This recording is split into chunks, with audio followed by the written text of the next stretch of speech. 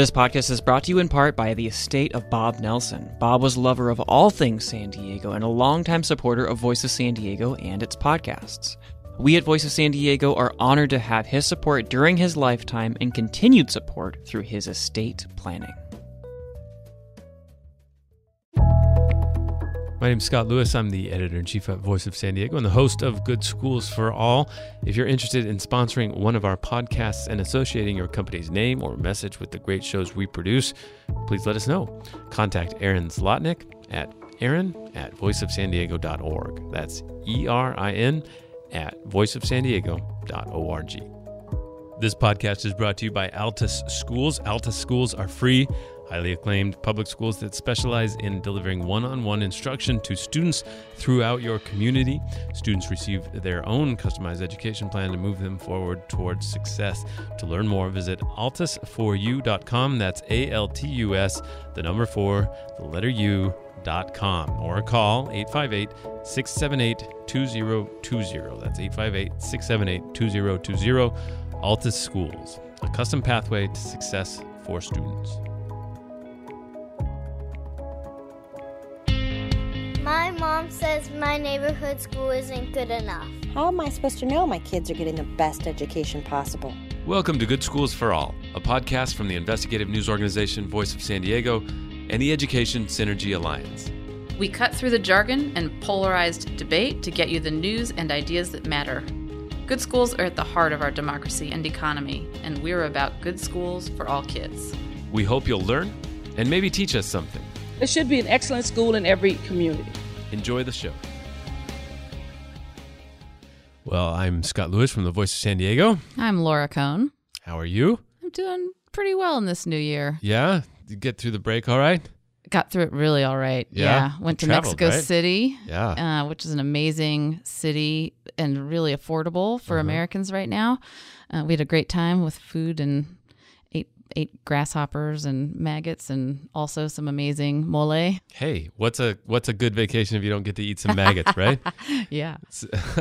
So we did well. My kids are, one of the things I'm curious about is when kids stop believing in Santa Claus. Because I'm actually surprised that it seems like it's inflating, like it's getting older and older. I kind of have that impression too. Yeah. What perplexes me is there are kids who never confront their parents about it. And Yeah. so the parents aren't sure It's if almost they like still they're believe or playing not. the kid or the parents. Yeah. Yeah. My kids did not take that approach. They were when they started to put two and two together, they really called me on it. Yeah. My son was really drilling. I've found the value in it as a disciplinary tool, which is probably negative. I'm a very secular person, and so it's a little odd. At first, I love Christmas. We'll always celebrate it. But I'm a very secular person, so it's a little odd that I create this omniscient, like omnipotent and fat man that can like control my son's, benefits over this holiday season. Yeah. And I think I took it to an extreme because one day he was like furiously stressed out and working on this box, and I was like, "What are you doing?" And he goes, "I'm going to the North Pole," and I was like, "Oh, okay, so that's going to be quite a voyage." And he gets in this like he's really serious, like he's going to go and he was going to take my dog and my daughter. They were all three going to go on this awesome voyage, and I'm like, "Well, you'll need a boat, you'll need all kinds of things to make this happen." And he's just, I know, I'm going. And he started got kind of carried away with it a little. What was his purpose? Well, that's why he got a little carried away and a little upset about it. I was like, so what's going on? Like, why are you so worried about it? He goes, I'm afraid that Santa has me on the bad list and I need to go look. Oh, and it broke my heart. Scott.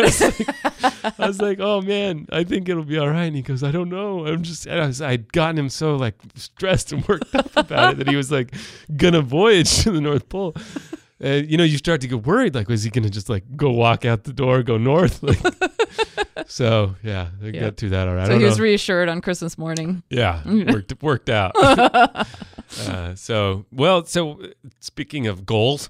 There you go. Nice transition. Thank you. We're going to talk a little bit about what it means to graduate. And we also have special guests coming in. AVID. What does AVID stand for? Do you know? We should know that. Sorry. AVID Sandy Husk, who is running AVID, is coming in. This is a program that started in San Diego and is now not only nationwide, but in several countries, right? That's right. Yeah. So it's advancement via individual determination is what AVID stands for. I had to look it up quickly. So AVID is it's one of these hidden gems in San Diego. It's an approach to supporting kids to succeed in high school. It's an overlay on top of a high school program. And it was born out of the efforts of a local teacher, Mary Catherine Swanson, and she grew it in her school and then in the district, and it spread across San Diego County, and now it's all around the world, with 1.5 million students benefiting from the AVID program and tens of thousands of teachers taking AVID professional development every summer. I've attended one of these conferences, and the teachers are just so enthusiastic about how the approaches to teaching and supporting kids that they learn through AVID make an enormous difference for kids. Yeah, so Sandy Husk, who's the CEO, is in, but also we have a student who's participating in the program, and also the principal of the middle school at O'Farrell. So very excited to talk to them, and so stay tuned for that. But let's talk first of all about the goal of K-12 education is ostensibly to get kids to graduation and prepared for the next steps, right? And prepared for the next steps, right? That's the key part there. So I think there's a very interesting discussion, and we're really obsessed right now with what it means to graduate. What exactly are we achieving with that, and how is it evolving and changing? So what comes to mind first for me is we've been researching a lot about graduation rates, right? So the very basic story that San Diego Unified School District came out last year with this announcement that it had hit 92% graduation rate, and that was far above what even academics just a few months before that had said was going to be possible, because they had increased the standards or enhance the standards of what it took to graduate and be ready for school. And far above other urban school districts in our state and in our country. So right. It's an amazing number. And so we were both worried and interested in how they made such gains and how they got to that 92%. And one of the things we found, we'll talk about the other reasons they were able to get to that number, but one of them was that last year, 1,381 seniors, more than 20% of San Diego Unified's class of 2016, took an online version of a course required for graduation, a so-called credit recovery course. This was Mario Coran's story a couple months ago. And that was one of the key ways that they were able to get a lot of these kids to this sort of graduation rate.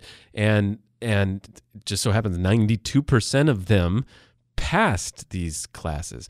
And there was a lot of really interesting parts of that. So basically, we're not sure how many of those students were like really dreadfully falling behind and they needed these classes to get through. Sounds like a lot of them were. Well, they wouldn't take the credit recovery course unless they had already failed the course first time through. Or maybe they just didn't have, or maybe they're super advanced students but hadn't taken some like little elective that they needed or something. No, credit recovery is only available if you've already taken the course, because the premise of it is that if you've already taken the course, you may have mastered some parts of it and not mastered others. And so credit recovery courses allow the student to only work on the parts that they don't already So understand. There's sort of two angles to this. One is, the actual like discussion of, is that, an education? Is that the rigor that is needed to sort of prove that this student has achieved what we would define as high school graduation?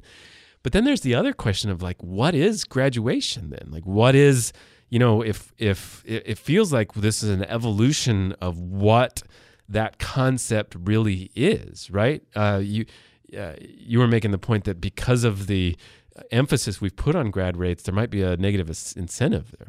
Right. We've, specifically San Diego Unified and a bunch of other districts have raised the threshold that students have to cross in order to graduate.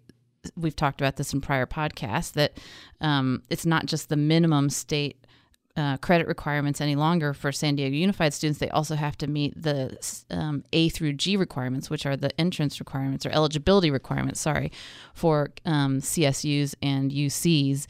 So they've raised the rigor or raised the bar on kids, and so that creates a huge pressure. They didn't want to see graduation rates plummeting. They didn't want to see it blocking kids from getting through, but it also meant that they reached for other ways to get kids the credits that they needed. And so then also with this discussion about, well, maybe kids aren't just going to go to college, we should be preparing them for other things. So what are we aiming for with K-12? What's your understanding of what we're going for with this whole system? Yeah, and this is a really I wouldn't say it's a debate. It's sort of a transition moment in the education world right now, because in history, K-12 conceived of its goals just to get people to graduate from high school, and then we started thinking about college ready as a step beyond, not just graduating, but being ready for college, and that college should be something that's available to every student. We shouldn't be sorting and deciding on their behalf whether they were headed for college or career. But that just felt wrong. It feels wrong to a lot of us who recognize that, well, most kids are actually not going to complete a college degree. Right now for San Diego County, it's only 26%. Can we be doing more to help students find pathways that might include some college, but also might include job training or going directly into a career, but careers that are going to pay them a livable wage and help them support a family and thrive in the community? And so it's a recalibration that's going on right now, and it's sort of bumping up against this college for all idea that was so prevalent that caused San Diego to raise its graduation rates to match the college eligibility rates 6 or 7 years back. And meanwhile, there's this whole discussion of technology and the evolving classroom, what education should look like, what these what the experience of education should be. And obviously, I'm bullish on what technology can do. I run an online news organization. I can't really be, anti-technology about what online can do to assist people learning. On the other hand, if it only serves to sort of dump, kids that are falling out of the mainstream and sort of get them whatever stat they need to prove that we're still educating them, that doesn't feel right. It feels like online and technology needs to augment the experience of good education and maybe make something more efficient, but not necessarily just just as a safety net.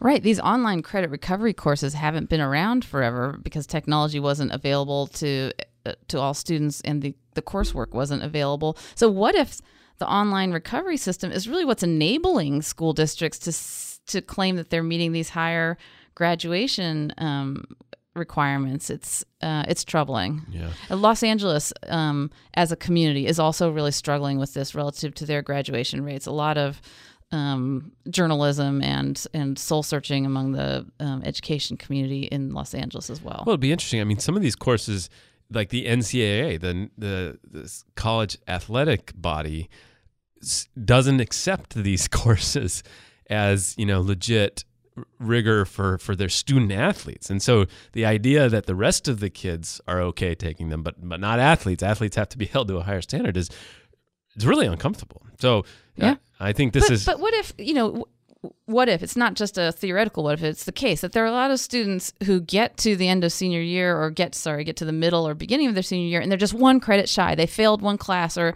so would I say that student should be prevented from graduating that spring when there's this credit recovery online tool that enables them to get over these rules that the adults have imposed on them? No, they should get their degree so that they can move on to the next level. But there's going to be some threshold where there's too much reliance on it when a particular student uses too many credit recovery credits, or when a school or district is just deploying it in mass and not paying attention to the fact that so many kids are failing the classes in the first place that they need the credit recovery. Right. So we're going to be paying attention to that. There's a lot of those questions out there. How much is it affecting that? How much did it affect the graduation rates? So stay tuned at voicesandiego.org. I think right now, if we could move on to our what is working this week. Well, we're going to use AVID as our what is working. We're about to hear from the CEO of AVID and principal and student, and I couldn't possibly introduce something that I think is more of a shining light than what AVID is. So we'll let our guests tell us what's working. All right, deal. And our number of the week. So our number of the week is 1/3. So one way of asking ourselves, are kids just meeting the graduation requirements, or are they ready for the next steps, is to look at the remediation rates in college. And there's a lot to that question, including how colleges decide who needs remediation. But let me explain that a few things that might be interesting. 1/3. So 1/3 of San Diego Unified students actually go on to enroll in the San Diego Community College District. That's the destination, the initial destination for a lot of kids. And among those 1/3 of our students who are going on to the community colleges immediately, 1/3 were not ready for college level reading when they arrived. And so that means when you're not ready for college level coursework, you have to take remedial coursework. The graduation or the completion rates for remedial coursework are not high, and it slows you down in getting your degree because it doesn't count towards your college degree. And even worse, 2/3 of students were assigned to remedial coursework in math. So it's a tough slog for this big bulk of our graduates who end up in community colleges. Many of them are deemed by the community colleges not to be ready for college level coursework. All right, well, let's turn to our guests. I'm very excited about this. Good job pulling them together. Sure thing.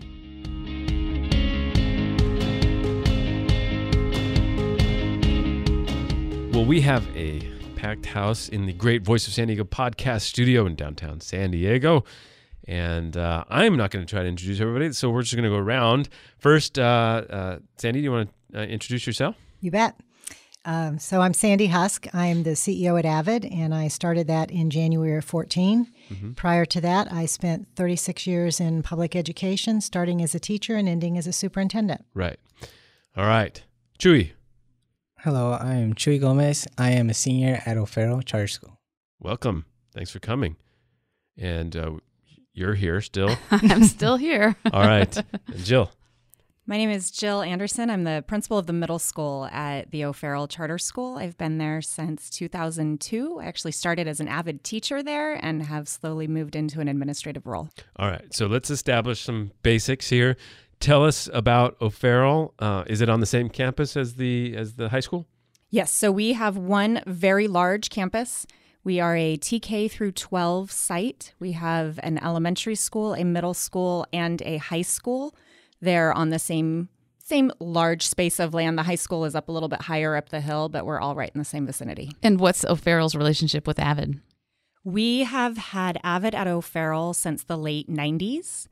We started with an AVID elective class, and I began teaching there in 2002. I took over as the AVID elective teacher, and we slowly expanded our program and our AVID system that we have there in place. We were validated as an AVID National Demonstration School in March of 2012, and we've worked very closely with AVID Center since then, both with training for teachers and with the expansion of our system as our campus has grown to a TK through 12. I think we need to establish first what AVID is. So can you do that for us, Sandy? You bet. So we're a nonprofit that's been around for the last 36 years.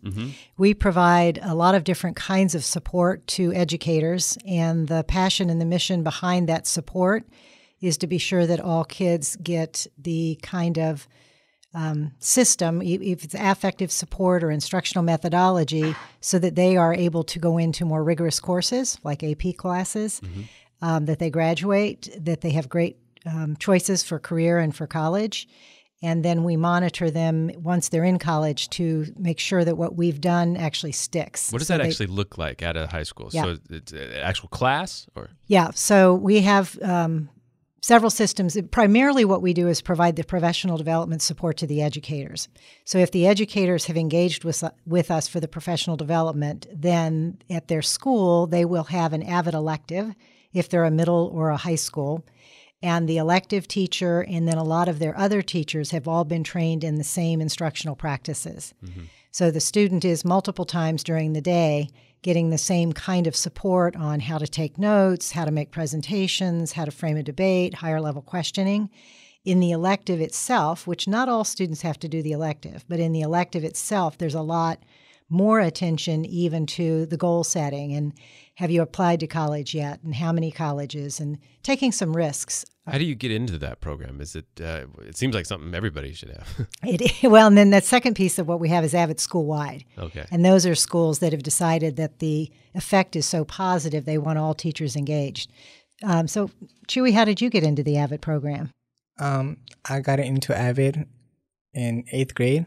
It was my first elective, and from there I took it in high school and then continuing into senior year. Did somebody tell you like, hey, you should do this or something, or did you just see it?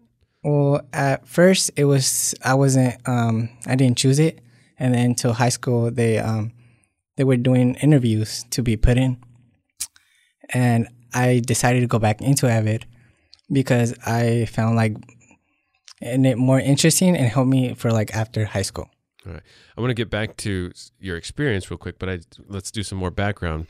How big is the middle school at O'Farrell? The middle school right now at O'Farrell is a little bit over 800, about 820 students. How big is the total campus? Total campus right now is near 1,600. All right. This is a school you have to apply, or you have to, say, I want to go there, and then there's a lottery to get in, or? Yes, we actually just held our lottery for the next school year yesterday. Really? So this is a hot topic right now. How many people get in versus how many apply? At most grade levels, we are able to accept just about every letter of intent that we receive as long as we have space. Our high school, our 9th grade class is slightly smaller, so it's a little bit of a harder to get into, but our goal is that we want to take as many students as we can. And you said that O'Farrell is a campus-wide AVID. We are school-wide AVID.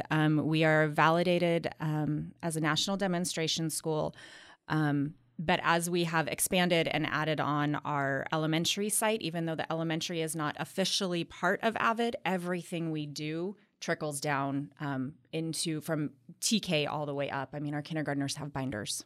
So, Jill, why did AVID make so much sense to O'Farrell? Why did you all decide to go deep and school wide? We had AVID for quite a few years before we moved into that school wide system. We had the AVID elective class. We had a great AVID elective class. It was doing well. And slowly teachers were starting to see, hey, some things you're doing in there make sense. This works. I'm interested. I'd like to go to training. And so we slowly started sending more teachers to AVID Summer Institutes. And then we had a change in our administration, and we had our new superintendent, Dr. Jonathan Dean. When he joined us, he came down from Bakersfield, and he had been at a school there that was a national demonstration school. And he said, you guys already have the AVID elective started. Let's start to look at school-wide. And so from there, that was our push to really start moving forward. And it was getting teachers on board, teachers realizing these strategies work. I see students finding success. I want more. And then we slowly moved to that school-wide system.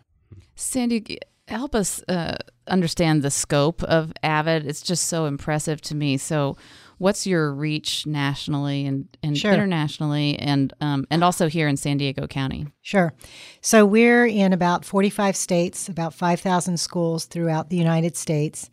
We reach about 1.5 million students a year across the U.S., and that number grows exponentially every year as either we add a new site or a school like O'Farrell decides to go school-wide. So that's a combination of students that we're counting who are in the elective, or if it's a school-wide site, then we count all of the students in the building because they're all benefiting. And specific to San Diego County, for 15-16 school year, we're still collecting the data for this particular school year that we're in, but for the 15-16, we were in 131 schools. And between elective and elementary, we were about 18,000 students in the county. We added another 34,000 just through school-wide practices, and that adds up to 52,000. And then next year, this school year, we're picturing that we're going to add another 4 schools in San Diego County, which will mean we'll pick up about another 2,000 students. How do you pay for this? The schools pay for it with funds that are available to them, and there are a variety of ways across the United States. Some of them are grants. Some of them use what we call their general fund. Schools also often will use Title I funds or Title II funds, but federal funding that comes to them that's specific for helping students who are typically really smart, really talented students, but may come from families that don't have a long, long history of a college-going culture. And so we want to be sure that we're targeting those students so they get all the opportunities that their families want them to have, but they may not know exactly how to help them. Is it focused on college then? Is it focused on sort of that path? College and career. Okay. We've expanded quite a bit into career recently, recognizing that the traditional 4-year university degree is not likely to be the path for every student, but every student needs to be prepared for some advanced higher education, whether it's through the workplace or at a career tech school or something like that. One of the things we were talking about earlier is just this evolving definition of graduation and what graduation is and what it means. And I think it's something I've been thinking about a lot with like some of the credit recovery courses and online courses, and just what does it mean to graduate? What do you think graduating means? Obviously, there's a definition the state has, but when you think a student has finished high school and is ready to move on to that sort of next step, what does that have to mean for that student? Yeah, well, I was a superintendent in 3 states prior to taking this wonderful position, Wow. about 18 years. And the way I always picture it is I want those kids walking across the stage feeling fully empowered and prepared, that they're not only walking across knowing that they got the credits that they needed, but they feel confident, they feel empowered, they have a path ahead of them. They know where they want to go, knowing that path may change, but it's the whole package. It's not just the credits. And I know that that's what we all want, but I think sometimes in public education, we have to go back to the inspiration and not just focus on the numbers or the tests and those kind of things. I mean, that's a piece of it. We want everybody to pass their classes, Chuy, get their AP scores. But really the whole confidence building and having a plan and a goal and the vehicle now to get there. So Chuy, what are your thoughts about that as a high school senior? How are you feeling like you are getting prepared or need to get prepared to get beyond just graduation day from high school?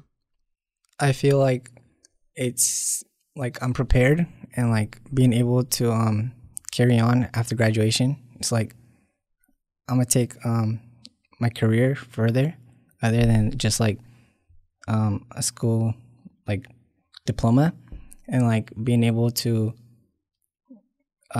take like further steps and then going to like get the money to benefit my family as well, not just for me, but like being able to become one of those students that will not just get out of school and just like carry on with my life, but get a career and my education will be bigger, of course. Have you thought about colleges now? Yes, many. Yeah, I applied to like 8. Oh, so when you're here soon? Probably, yes. Oh, that's exciting. What kind of path do you think you might pursue? I changed a lot when I got to college, so you don't have to be stuck in it. But you probably want to be a journalist after this experience, right? No, I want to major into medicine. Oh, good. Yeah. That'll work out a lot better than journalism. Scott, if I could just interject real quick. Part of the AVID curriculum is that the elective teacher requires them to apply to a certain number of colleges. Okay. And they provide a lot of assistance in figuring out how to fill in the FAFSA, the federal aid forms, et cetera. I was in Washington, D.C. at a meeting, and I was introduced, and this young lady came running over to me at the break and said, I was an AVID kid, and I was from California, and she's Latina, and Spanish was her first language, and she'd just gotten her first communications director job. And she told me that the reason that she got it is her AVID teacher forced her to apply. All of them had to apply to at least one school they didn't think they could do, one that was too expensive, too far away, too much of a stretch. And that's the one she got into. And that was the one that scholarshiped her. So it's that level of confidence building that I think is so important. Well, applying for college now is a job itself, right? I mean, that must have taken hours and hours, huh? Not really. No? Got it done quick. What's your stretch school? What's the one that you're The one really I'm wishing for? wishing to go into University of Santa Barbara. Mm. So Jill, tell us what what do you, when you think about graduation? I heard Sandy and we talked to Chuy. When you're trying to get kids ready for graduation, and now watching all these technology, all these changes of just how we go to school now, it feels like it's completely up in the air. So what does it mean to get a child to the finish line of public education as far as the K-12 world? It is a fantastic feeling. It's a very emotional feeling. Last year was our first class of graduating seniors, and those were students that I taught when they were in 6th grade. That was my last year in the classroom. So to see them go through onto high school, to see that success in high school, and then to be able to see the experience of them. Chuy makes it seem easy, but I know it's a little intensive to apply to 8 separate schools. Going through that whole process, do you ever see kids get to the end, get through it that shouldn't have? I think they should all get through it. No, I know. That's our goal. Obviously they should, but I mean like that somebody socially promoted basically or through the process that they should have gotten more attention. And how do you protect yourself or the school from letting that happen? That's one of the things we pride ourselves on at O'Farrell is we feel very strongly that every single student should get what they need. And so that means that we figure out how to get every individual student the support that they need so that those students don't fall through the cracks and just be socially promoted, like you said. Like that's our goal, is to completely avoid that. We've put a lot into place in the high school. The high school team has an amazing team of teachers and an administrator, and Dr. Dean kind of took the charge leading through that, the creation of the high school. And like I said, last year was our first graduating class. Mm-hmm. But one of the things we put into place is that we have seniors who are in AVID, and we know they're getting the support, like Sandy has mentioned. But all of our seniors take a career and college development class. And that class is focused on what they need to apply to high school, to apply to jobs, resume skills, money management skills, some of those life skills you were talking about, to help them be ready so that whether they're going straight onto a college campus, to a community college next year, if they're choosing to go into a family job field, whatever it is, we want to make sure we've given them the skills that they need. Does O'Farrell have any way of knowing whether your graduates are thriving in college? For example, it's really devastating when students have to take remedial coursework for which they don't earn college credit and can't get financial aid. But I just wonder, as a high school, if you're able to get feedback from the colleges about how your kids are doing. So this is our like I said, that last year was our first graduating class, so this is new for us, but we are trying to figure out how to put some of those systems into place. Some of it is just word of mouth. We have lots of students. We create very strong relationships with our students. It's part of the nice thing about having a small school is that teachers really bond with students, and when those students leave, they want to come back and visit. And so as we hit Thanksgiving break and winter break, there was a constant flow of last year's seniors coming back to check in and let us know. So kind of informal assessment of how things are going. What did we prepare you for? What did we not prepare you for? What were you completely surprised by? But we are trying to figure out how to better track that. I know AVID has some things into place that they're tracking AVID elective seniors, and we're hoping that we have a better way to track some of that. Right now it's very informal, but we're trying to figure out how to better do that.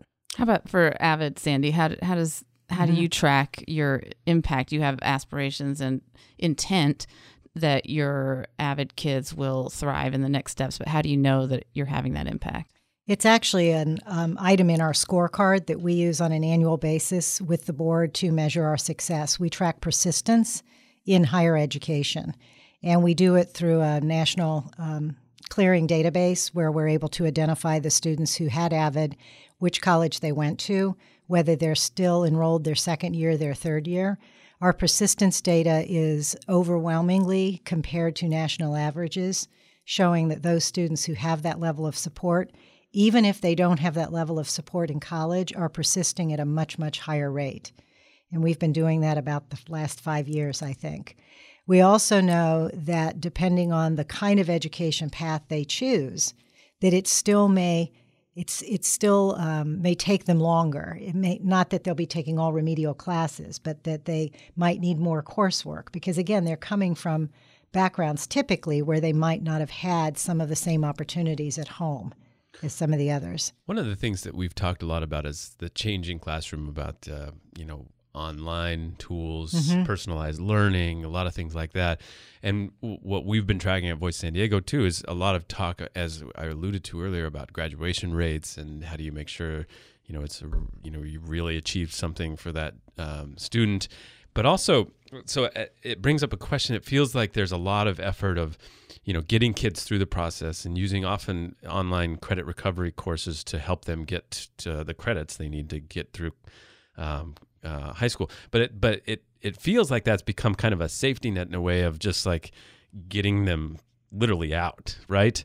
And yet there is a role for online education that doesn't have to just be this sort of fallback. It could be an augmenting reality of what you're doing. So what are you learning about what technology can help you do to achieve, your goals for these students versus where it goes bad? Yeah.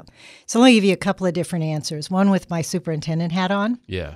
And what we found was that the more independent and confident the student was, the better the online learning could actually align with what we would define as rigor.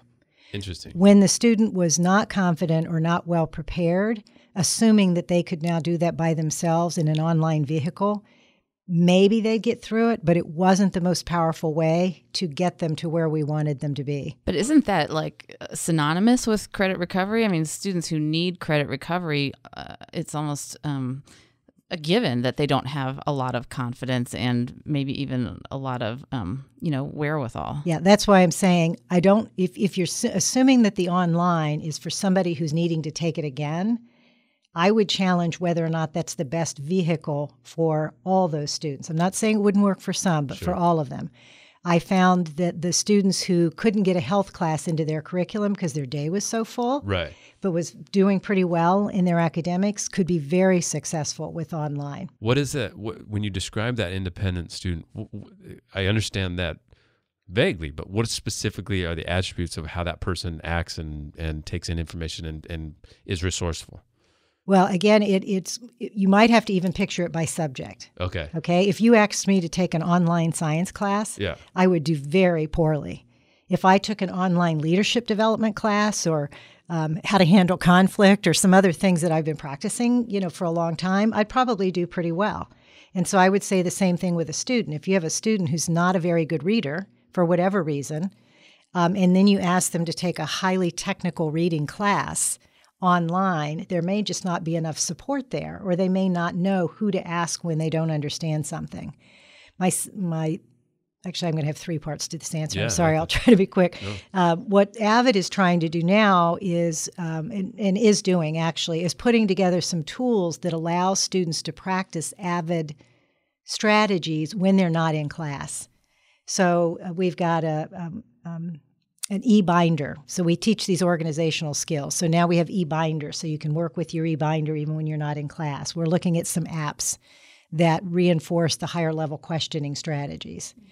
The third answer about not just technology, but one of the things that I found, and I really didn't understand this as a superintendent, it's since I've been able to interact with as many AVID kids as I have, that when they get into what we call the tutorial, they get very comfortable asking questions that they don't know the answers to and practicing how to get there with their friends. What's the tutorial?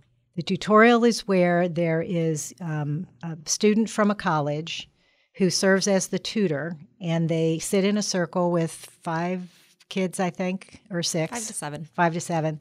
And the student has to come with a point of confusion. And they put their point of confusion up, and the tutor teaches them how to ask questions to get through that point of confusion. And eventually, now maybe you should take over, Chuy, because eventually the student becomes the tutor. Do you want to describe how that works?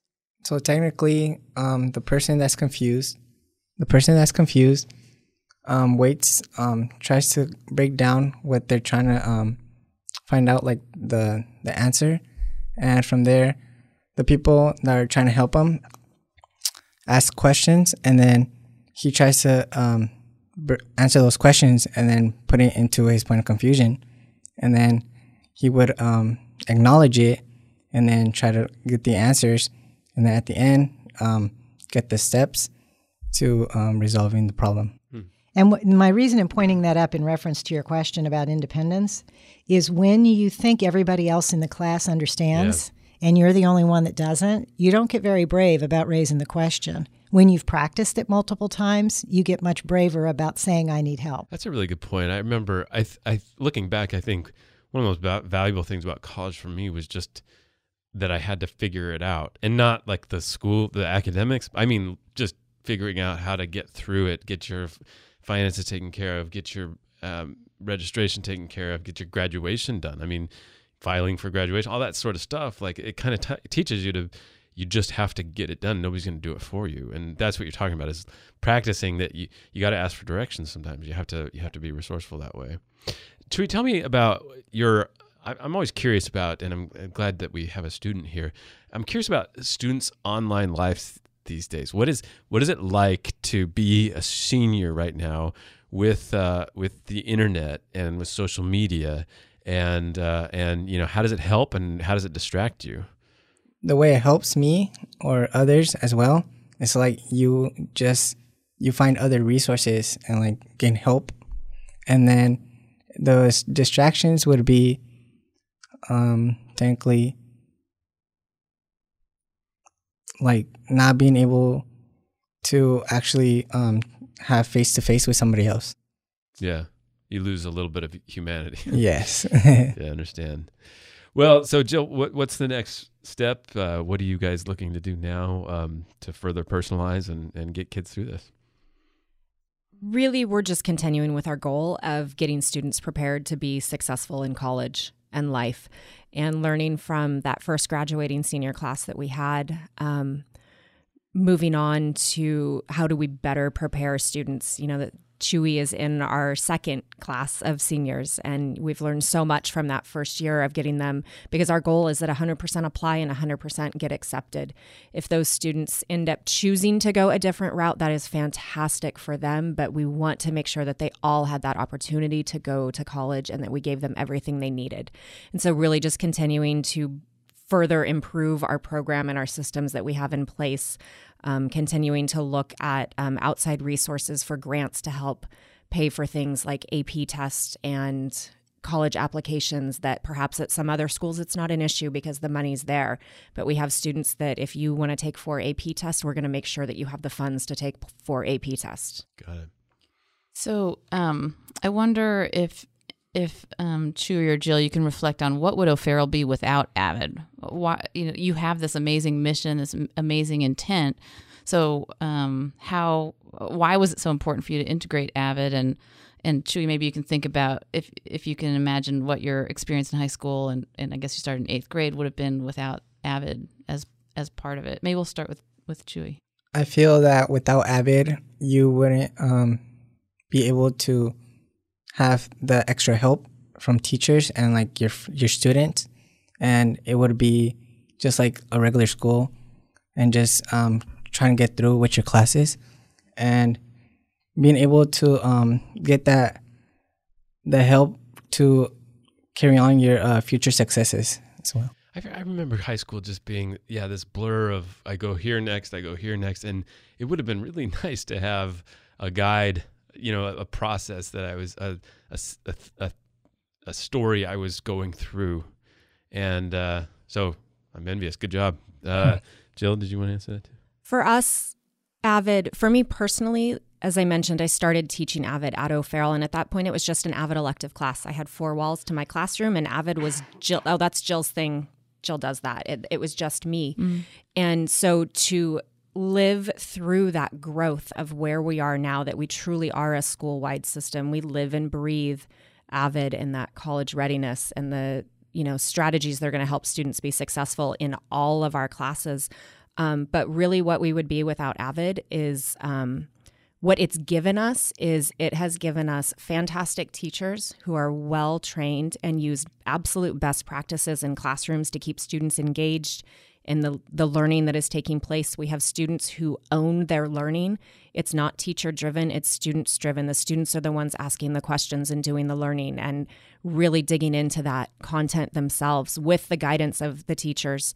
And it's given us all a common mission. We started as a middle school, and we realized that our 8th graders were going off, and some of them were slipping through the cracks at other high schools. And we knew we'd prepared them well, and we wanted them to be able to make it to that next step into college. And so that's why we made the decision to expand to the high school. But it's given us that common vision that even down in our elementary classes, our teachers know that we're all working towards preparing our students to be successful in high school, in college, and then so on with their life. This is AVID was born here in San Diego. We haven't mentioned that yet. So it's just really exciting to hear how this thing that germinated here in our own community has gone across the nation and is having such great impact on kids. And I'd be remiss if I didn't mention the founder, Mary Catherine Swanson, who was the teacher who saw students like Chuy and knew that they had huge talent, but without putting some additional structures in place, she was worried. Mm-hmm. And so she started just by herself in her classroom. It spread across her school and then across the county. And now, like I said, and I forgot to mention, we're also in 16 countries, mostly Department of Defense schools. But it's a wonderful place for me to be in my career after working so hard to make sure that everyone gets there. And now I get to enjoy being the support system for educators and students across the whole nation. Well, cool. Well, Sandy, Jill, Chuy, thanks for coming in today, and good luck, Chuy. I hope we hear back. We'll update people about what your choice is for your next step. Thank you. All right. And this has been the Voice of San Diego on and Good Schools for All with the Education Synergy Alliance. Thanks for joining us.